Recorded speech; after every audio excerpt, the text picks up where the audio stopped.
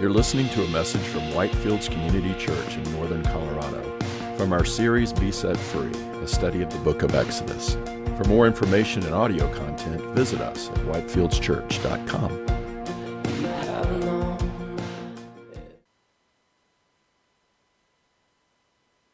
Amen. Good morning.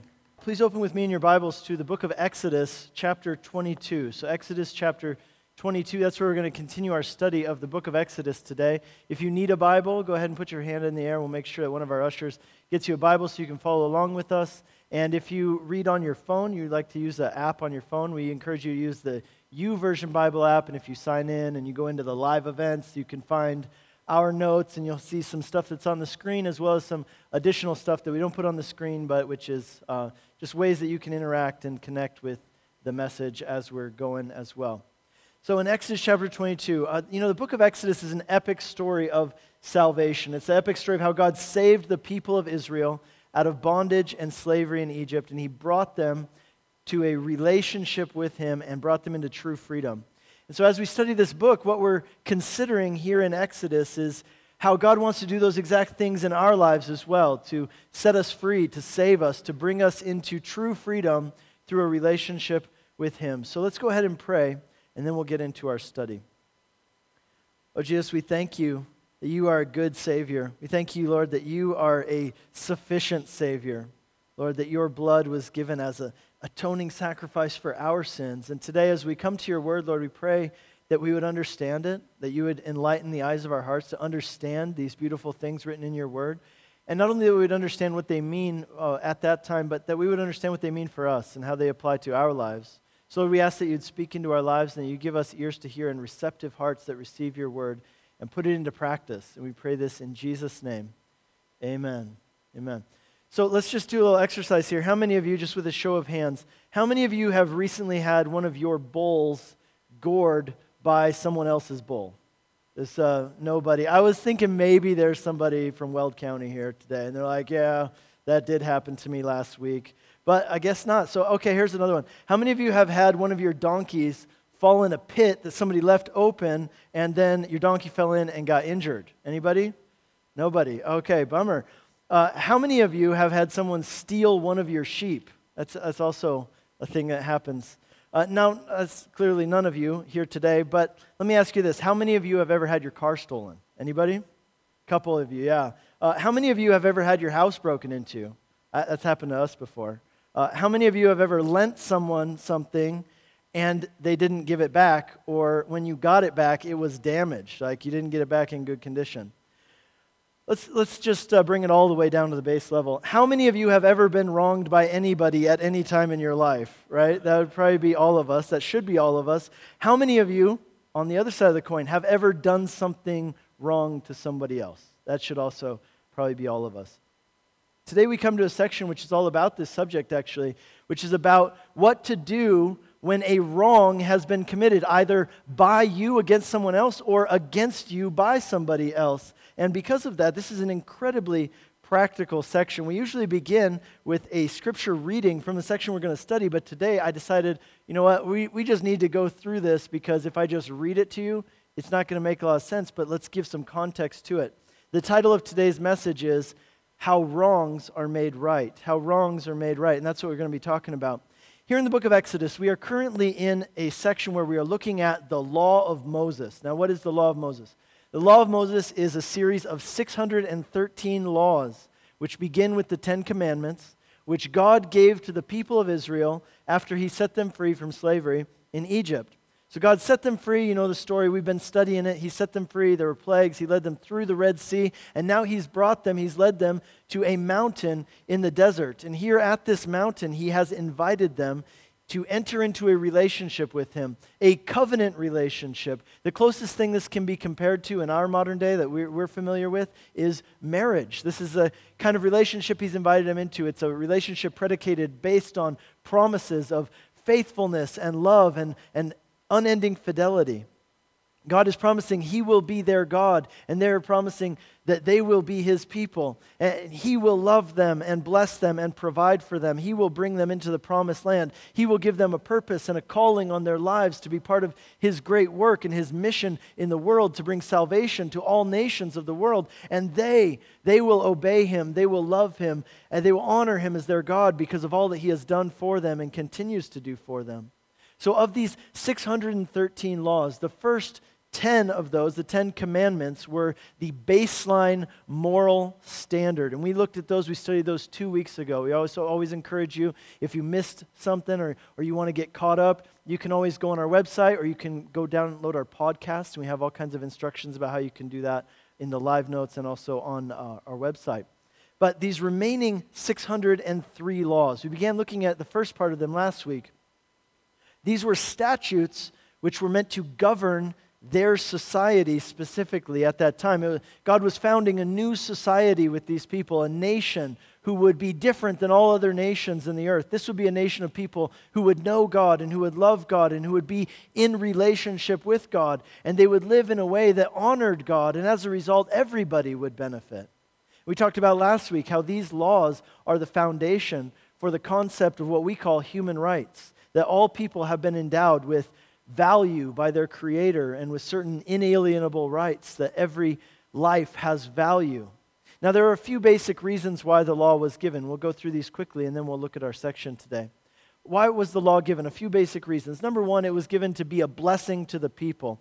These laws, if they were followed, they were a blueprint for a truly just and truly compassionate society. The purpose of these laws was to shape the lives of the community, the lives of the people, in such a way that would be best for everyone. And that's important for us to remember. It's important for us to remember that every commandment God gives is about aligning us with who He made us to be, the way He designed us to be for our greatest joy, and it's because He loves us. Now, they weren't only given for our joy. There was more reasons why the law was given. Another reason they were given was to bring God glory, specifically to show God's glory to the nations. You know, many of these laws, as we're looking through them, they don't apply to us directly. But there are principles that we can see in these laws which show us God's heart and the kinds of things that God cares about. And so these laws were given to create a nation, a society that would live in such a way that would be different. The other people would look at them and realize that there's something different about them, and they would realize that the difference in their life was because of their God. In Deuteronomy chapter 4, Moses, at the end of his life, he's talking about these laws, and he says this. He says, guys, if you live in this way, if you actually follow these laws, people will notice. You will be different. And here's what he says. This is what people will say about you. What great nation is there that has a God so near to them as the Lord God is to us whenever we call upon Him? And what great nation is there that has statutes and rules so righteous as all this law that I have set before you today? So the idea was that as they lived differently, as they followed these laws, it would be different and people would notice. And as a result, God would be glorified and people would be drawn to God. And that too is an important thing for us to think about in our own lives. Is that true in my life? Is it true in your life? What does the way you live say about the God you confess to believe in? By observing your life and your attitudes, as well as your actions, would someone be drawn to your God or turned off from your God? The third reason that we have here as to why the law was given is this. The law was given, most importantly, to lead us to Jesus. See, even as this law was given, we read in the text, as the law was given, the people of Israel had a sobering realization, and they even asked God to stop giving the law because they realized as it's coming down, they realized we've already broken this law. Like we've already failed at this. They looked around and they said, what are we going to do? Like, we're not able to keep this law. The problem isn't with the law. The law is fine. The problem is with us. We've already blown it. And the penalty for breaking this law is being cut off from God. And the penalty is judgment. And so what are we going to do? And that question is actually addressed here in both the section we're looking at today and in the next chapter, chapter 23. But here's the answer. The answer is when you've done wrong, there is a price that must be paid. There is a price that must be paid. And either you're going to have to pay it yourself or someone else could pay it for you if there were ever such a person who would be willing to do that kind of thing for you. So for them and for us as well, the law serves as empirical proof that we have fallen short of God's standards and that we are in need of a Savior to save us. And in this way, the law is meant to lead us to Jesus, who came to be the Savior we need. Now, this section of the law that we're looking at today is all about the practice of restitution, right? Restitution and what to do when a wrong has been committed. And the questions that we want to ask as we look at this text are two. The first question is this: how do these laws about restitution speak to us about how we are to respond when we've wronged other people and when other people have wronged us? So as the people of God, what do these laws say to us today? But secondly, the other question we ask is this: how do these laws point us to Jesus? Those are the two questions we're going to be looking at as we go through here. Now, there are three things that these laws teach us that we're going to go through in here. This is our outline for those of you who are into outlines. Three things about how wrongs are made right. First of all, just saying I'm sorry doesn't cut it. So just saying I'm sorry doesn't cut it. Secondly, vengeance is His, not yours. And thirdly, we're going to talk about how God can be both merciful and just at the same time. Okay, so let's talk about this first one. Just saying sorry doesn't cut it. You know, what are some of the ways that when people have done something wrong, they try to make it right? Well, one of the ways is by just saying, hey, I'm sorry. But here's what the law of Moses tells us, and this is just a fact of life. Just saying I'm sorry isn't enough, right? The only way to make a right wrong, or to make a wrong right, is through restitution. And restitution means making something complete or making something whole, restoring something that's been broken. So we're going to start in chapter 21, verse 33, and go through some of these things about restitution. Then we'll talk about what they mean for us. So these were really, the thing you need to understand is these were case studies, right? So it says it was an ox. Well, it could have been a bull or it could have been a horse, right? These were case studies to guide the judges of Israel in administering justice in the community. So verse 33 of chapter 21, it says this: if you have an open pit on your land and you didn't cover it up and someone's animal falls into that pit and gets injured or dies, then you have to reimburse the owner for that animal. You have to replace the animal or pay them the price for the animal.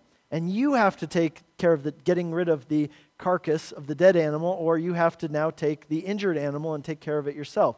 In other words, you have to take responsibility. You have to make it right by restoring to the person what they lost because of your actions or because of your neglect.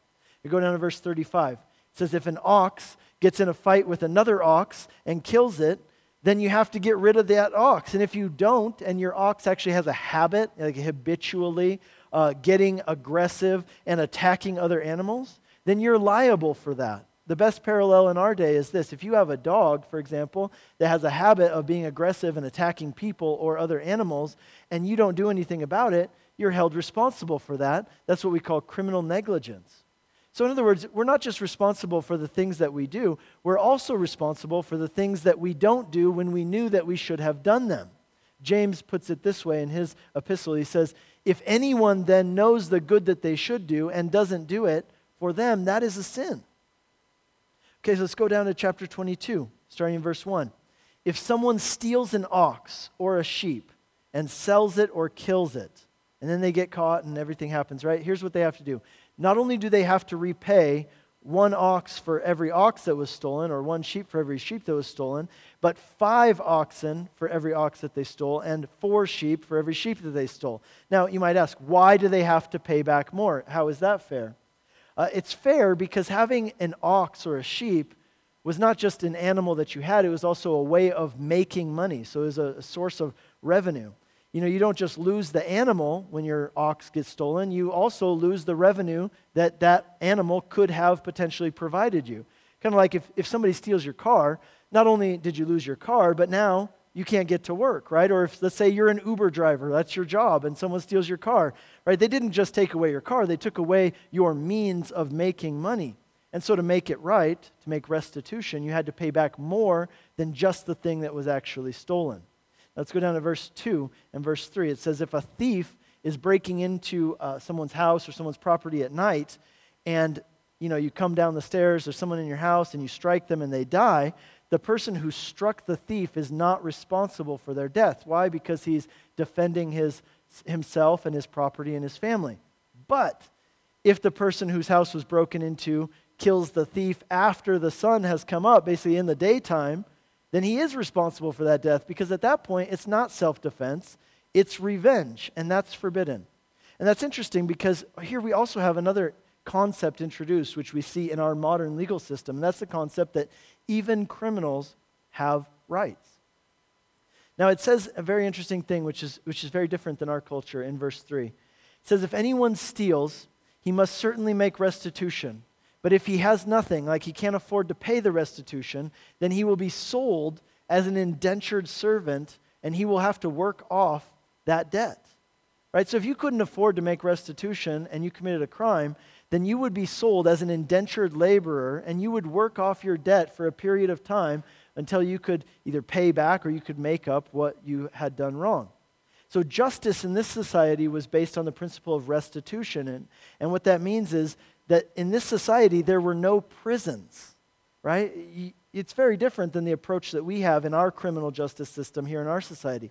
Here in the United States, our way of dealing with criminals is we punish them and we try to rehabilitate them by locking them up in correctional facilities. Now, currently, just some statistics for you, we are the most incarcerated society in the world, by the way, by far, here in the United States. There are 2.4 million people incarcerated in the United States. Now, to give you some perspective, the United States makes up 5% of the world's population, but we are home to 22% of the world's incarcerated population, prison population. And it's actually just getting worse. Since 1980, the number of incarcerated people in the United States has quadrupled. And recidivism rates, meaning the rate at which people reoffend and people who commit crimes go to jail and then they end up back in jail, recidivism rates are 66 to 70% on average, which means people who get arrested and they spend time in jail and they get out of jail, 66 to 70% chance that within a few years they're going to be back in jail. That's not a good percentage. So God's law took a different approach. Rather than locking people up, here's what God said. He said, here's how punishment and rehabilitation is going to happen in this society. You're going to have to pay for it. You're going to have to pay it back. You're going to be responsible for making right the thing that you did wrong and fixing that problem.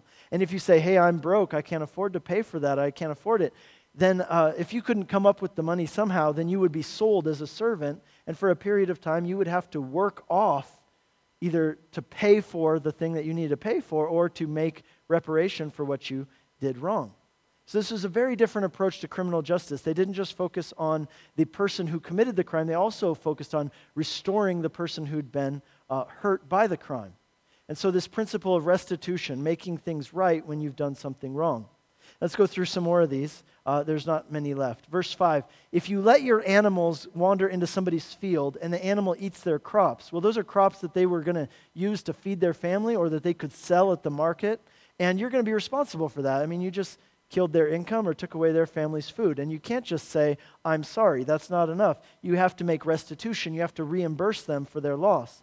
And it says that you have to do it, it says you have to do it from the very best of what you have. So even if your animal didn't eat the very best of their crops, you have to give them the very best that you have to make up for their loss. Verse 6, if you start a fire and that fire gets out of control and it burns up somebody's crops or somebody's property, you have to make restitution. You have to make it right. You have to pay them back for their loss. Verse 7 down all the way to verse 14. If you lend someone something, let's say a lawnmower, right? Like I lend you my lawnmower, and then while it's at your house, somebody steals it out of your garage. Then the person who borrowed the lawnmower needs to replace the lawnmower. They need to, give you a new lawnmower or pay you for it. Verse 9, here's an interesting one. It says, if you accuse someone of wronging you and you take them to the judge or to the court and you try to get them to pay restitution, in our day we call that a lawsuit.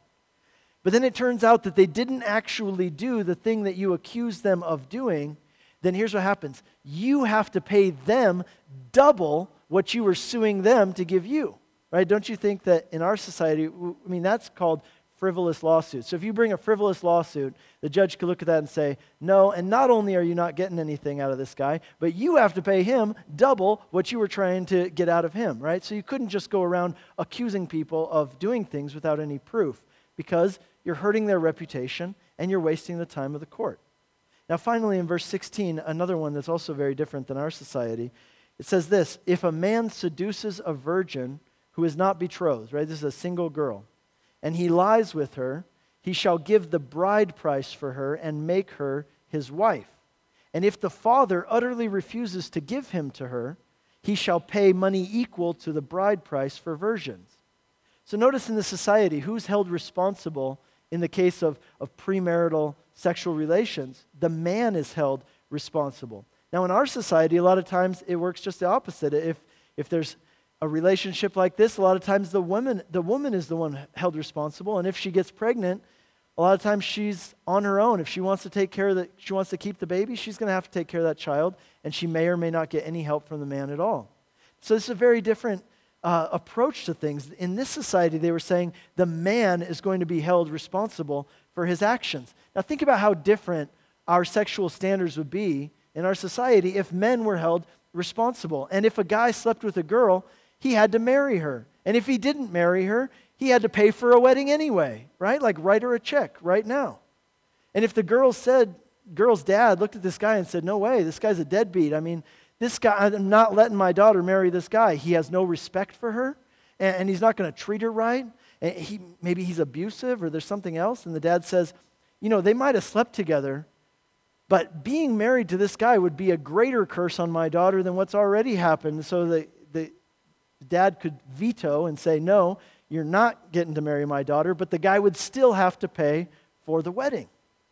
So the Bible doesn't teach that men should treat women the same way that they treat men. Because the fact is, men don't treat each other that great anyway, right? What the Bible teaches is that men should treat women better than they treat men. Our mothers and sisters and daughters are to be treasured, and they're to be shown dignity and respect. And so these laws show us God's heart and his wisdom and his love. But here's the thing. What does all this talk about restitution mean for us? So first of all, here's one thing it means.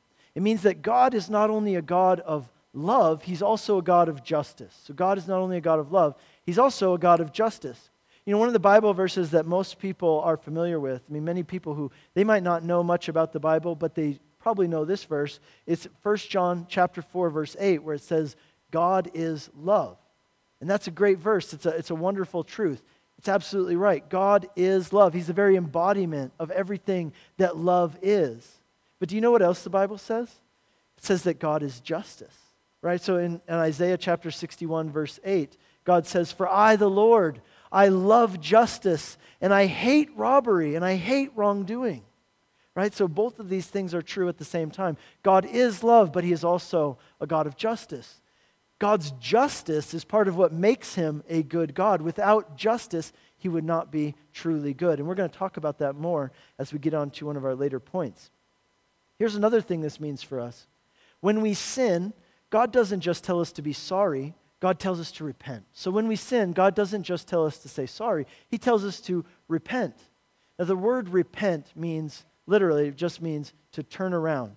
And the picture that's being drawn here is that you are going in one direction, you're pursuing certain things, and you realize it's bad, and so you don't just feel sorry about it, but you actually turn around, you actually change directions and go in a different direction from that point forward. And many of you remember, how many of you remember being a kid, and you got caught doing something bad, and you told your parents, I'm sorry, I'm never going to do it again. But in your mind, you were thinking, yeah, I'm definitely going to do that again. Right? In 1 John chapter 1, verse 9, we read this incredible promise. It says this, if we confess our sins, he is faithful and just to forgive our sins and to cleanse us from all unrighteousness. And that's a great Bible verse. It's an amazing truth. But here's the thing.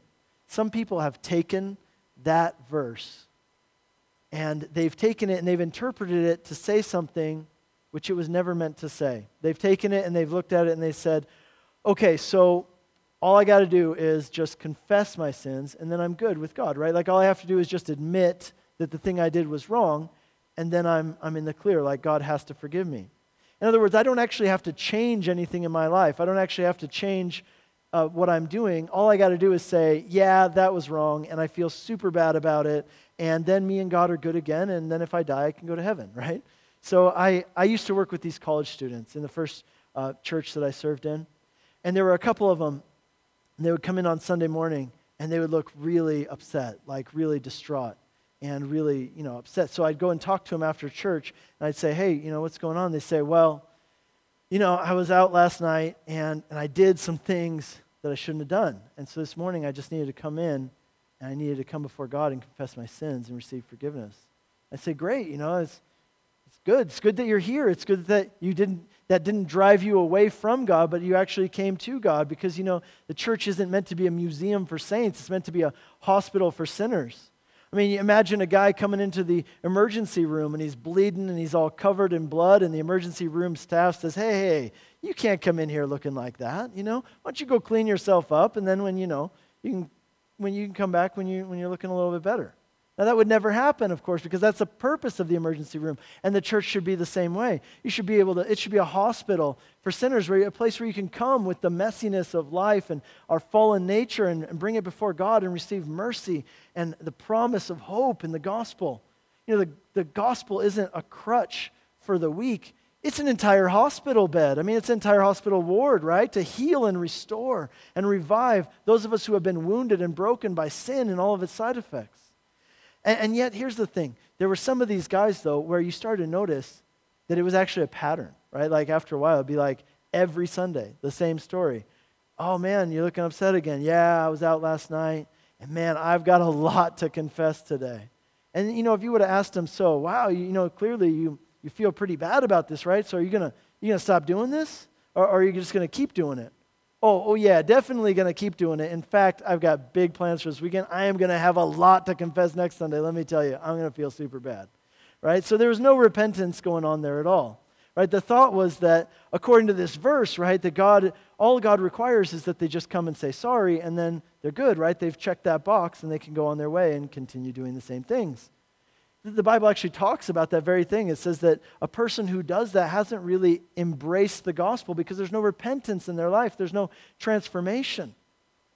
But if you look at the context of that verse also, this is a classic example of how you can pick out a verse from its context and separate it from its context and then make it say something that it was never actually intended to say.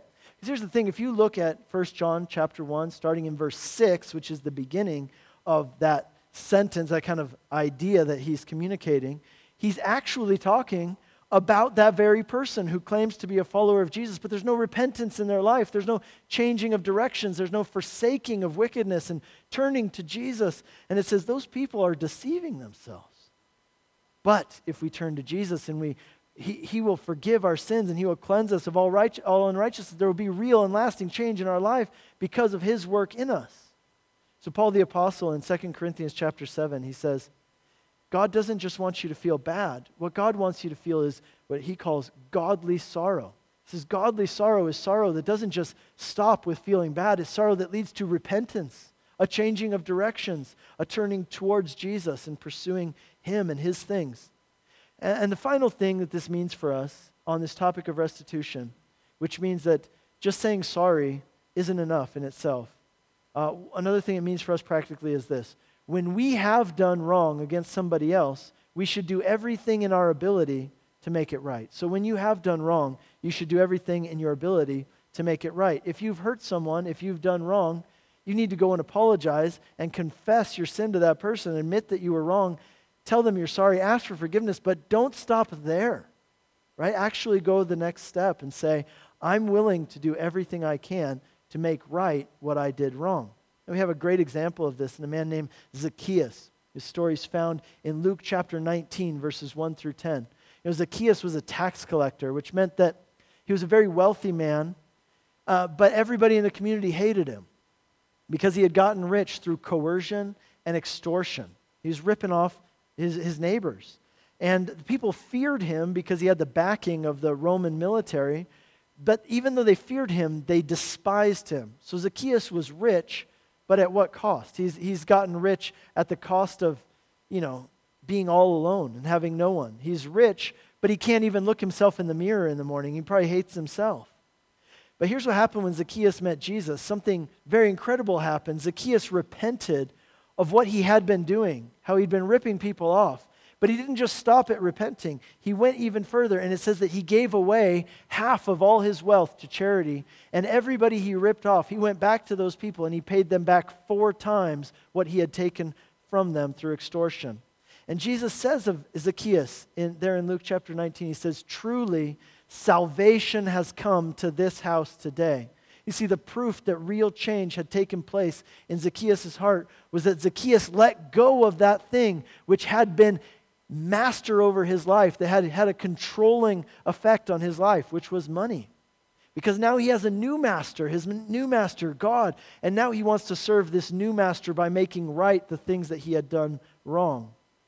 But someone might say, well, on this topic of restitution, what if someone says to me, don't worry about it. Like, I've forgiven you. You don't need to worry about making it up to me. Then there isn't really a price to be paid, right? Well, in that case, there still is a price to be paid, but what's essentially happening is the person who forgives is saying, I will absorb that offense. I will absorb the cost of what you did.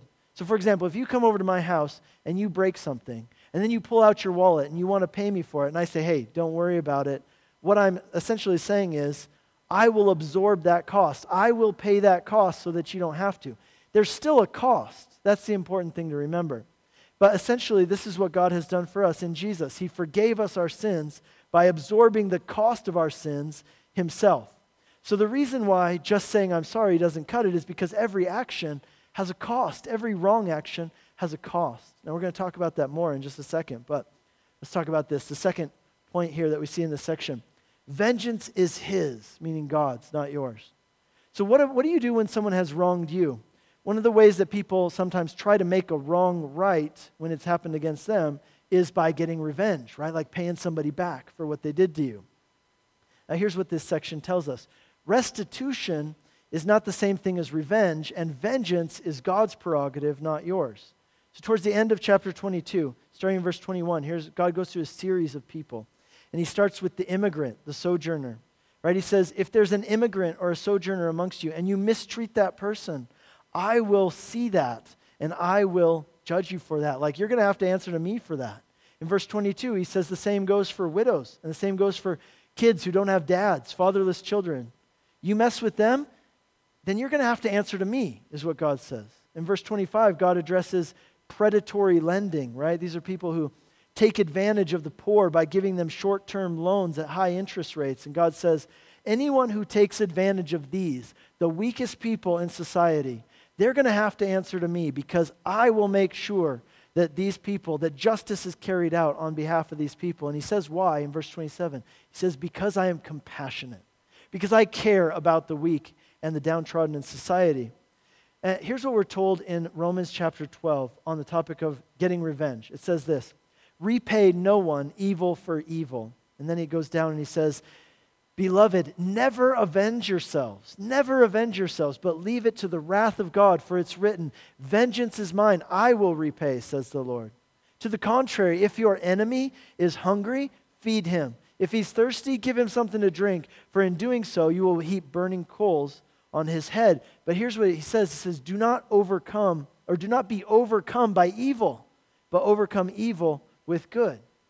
In 1 Peter chapter 2, Peter tells us that Jesus is the perfect example of this, because when Jesus was being reviled by others, he didn't revile back, he didn't seek revenge, but it says that he fully entrusted himself and his situation to God the Father, who is the judge. So then the question again is, how does restitution come into this? Okay, I see that we're not supposed to seek revenge, but how does restitution come into this? Exodus chapter 21, verse 24. This is the section we looked at last week, but the verse really applies here very well. This is the very famous eye for an eye, tooth for a tooth verse. And what you need to understand about this verse is that it was not encouraging revenge. It wasn't requiring revenge. What it was doing was it was limiting revenge. It was saying there should be an equal and appropriate punishment for the crime, right? The punishment should fit the crime. Remember, this was a culture and a time in the world that was lawless in many ways, right? There were warlords and kings, and if you had money, if you had power, it was kind of the Wild West. Like, you could do whatever you wanted, and you could bully people. And in those days, right, if you mess with me, well, then I'm going to mess with you double so that nobody will mess with me ever again, right? It's kind of the survival of the fittest. So if you knocked out one of my teeth, I'm going to come and I'm going to knock out all of your teeth. And so God comes in and he says, no, when I design a society, it's going to be different. here's how it's going to be incredibly different. There will be rule of law, and there will be justice, and everyone will be equal before the law. And the punishment will fit the crime. The punishment will be equal to and appropriate to the crime. Now, that isn't to say that we should never seek legal remedy. I mean, Paul the Apostle on 2 occasions sought a legal remedy. Jesus, even on one occasion, seeks a legal remedy. But there's a difference between seeking restitution, which is a legal remedy for a problem, and seeking revenge, trying to pay somebody back for what they've done. Here's what Paul tells us there. He says, don't be overcome by evil. Essentially what he's saying is, if you get obsessed with making sure that that person who wronged you gets paid back for what they've done, that they get what they deserve, he says, it will overcome you. It will devour you. It will ruin you. You will be overcome by that evil. But instead, he says, I want you to be free. Be free. Put it in God's hands. Let him worry about that person and what they deserve and all that. And rather than being overcome by evil, you seek to overcome evil with good. And here's our final point here that we learned from this section, kind of bringing it all together. The big question that we get out of this as we look at the Bible and how this fits in is this question. How can God be both just and merciful at the same time? How is that possible?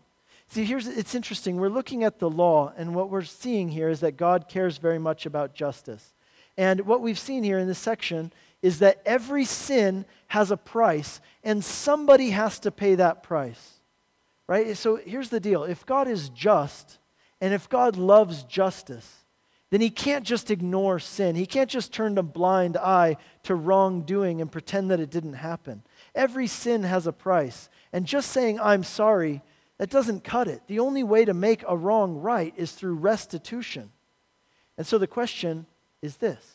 This is the dilemma. How can God be both just and merciful at the same time? I mean, aren't those things kind of in contradiction? Because think about some definitions here. If justice is giving someone what they deserve, but mercy is not giving someone what they deserve, then aren't justice and mercy at odds with each other? Right? So if justice is you get what you deserve, and mercy is you're not going to get what you deserve even though you deserve it, how can those things coexist at the same time? How can it be that God is both just and merciful at the same time? I mean, if he's merciful, doesn't that mean he's not being just? Now here in this section, what we've seen is that every wrong action, every sin has a price. But the question is this. Well, we've seen the prices of some of these, right? Like for ox and for sheep and all that. But what happens if we sin against God? What's the price for that? The Bible's actually very clear on what the price is for that. The price is death. And not just physical death. That's a part of it, but not the whole of it. Something even greater. Ezekiel chapter 18 says this, the soul that sins shall surely die. It's really hard to say. Well, the soul that sins shall surely die, right? And what that means is that's more than just a physical death. In Romans chapter 6, we're told that the wages of sin is death. But then we're told the good news, the amazing news, the great news, the astounding news, which is this. The wages of sin is death, but the free gift of God is eternal life through Christ Jesus our Lord. So here's the deal. Restitution is the only way to make a wrong right. But Jesus is the restitution for our sins. That's the message of the gospel. Paul the Apostle explains how this works in Romans chapter 3. He says there in Romans chapter 3, verse 25, God presented Christ as an atoning sacrifice, atoning, restitution, through the shedding of his blood, so that he could be, verse 26, both just and justifier. Right? So there's both. So that God could be both just and the one who justifies those who have faith in Jesus.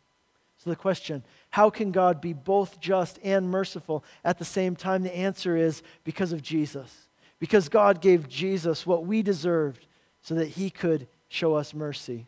And that gives us a new definition, right? So we've got justice is getting what you deserve, and mercy is not getting what you deserve. And what grace is, this is what grace is. Grace is getting something that you could never deserve. And it's in this way that God says in Isaiah chapter 45, verse 21, he says, I am a righteous God, and I am also a Savior. I'm a righteous God, and I'm a Savior. Because in Jesus, the judge of all the earth came to earth, and he took our judgment upon himself. That's how he saved us. And it's in this way that God can both be righteous judge and merciful Savior at the same time because of this act of grace. He took the judgment we deserved, so that we could receive mercy. You see, this is what makes Christianity absolutely unique. See, every religion says, okay, here are the standards.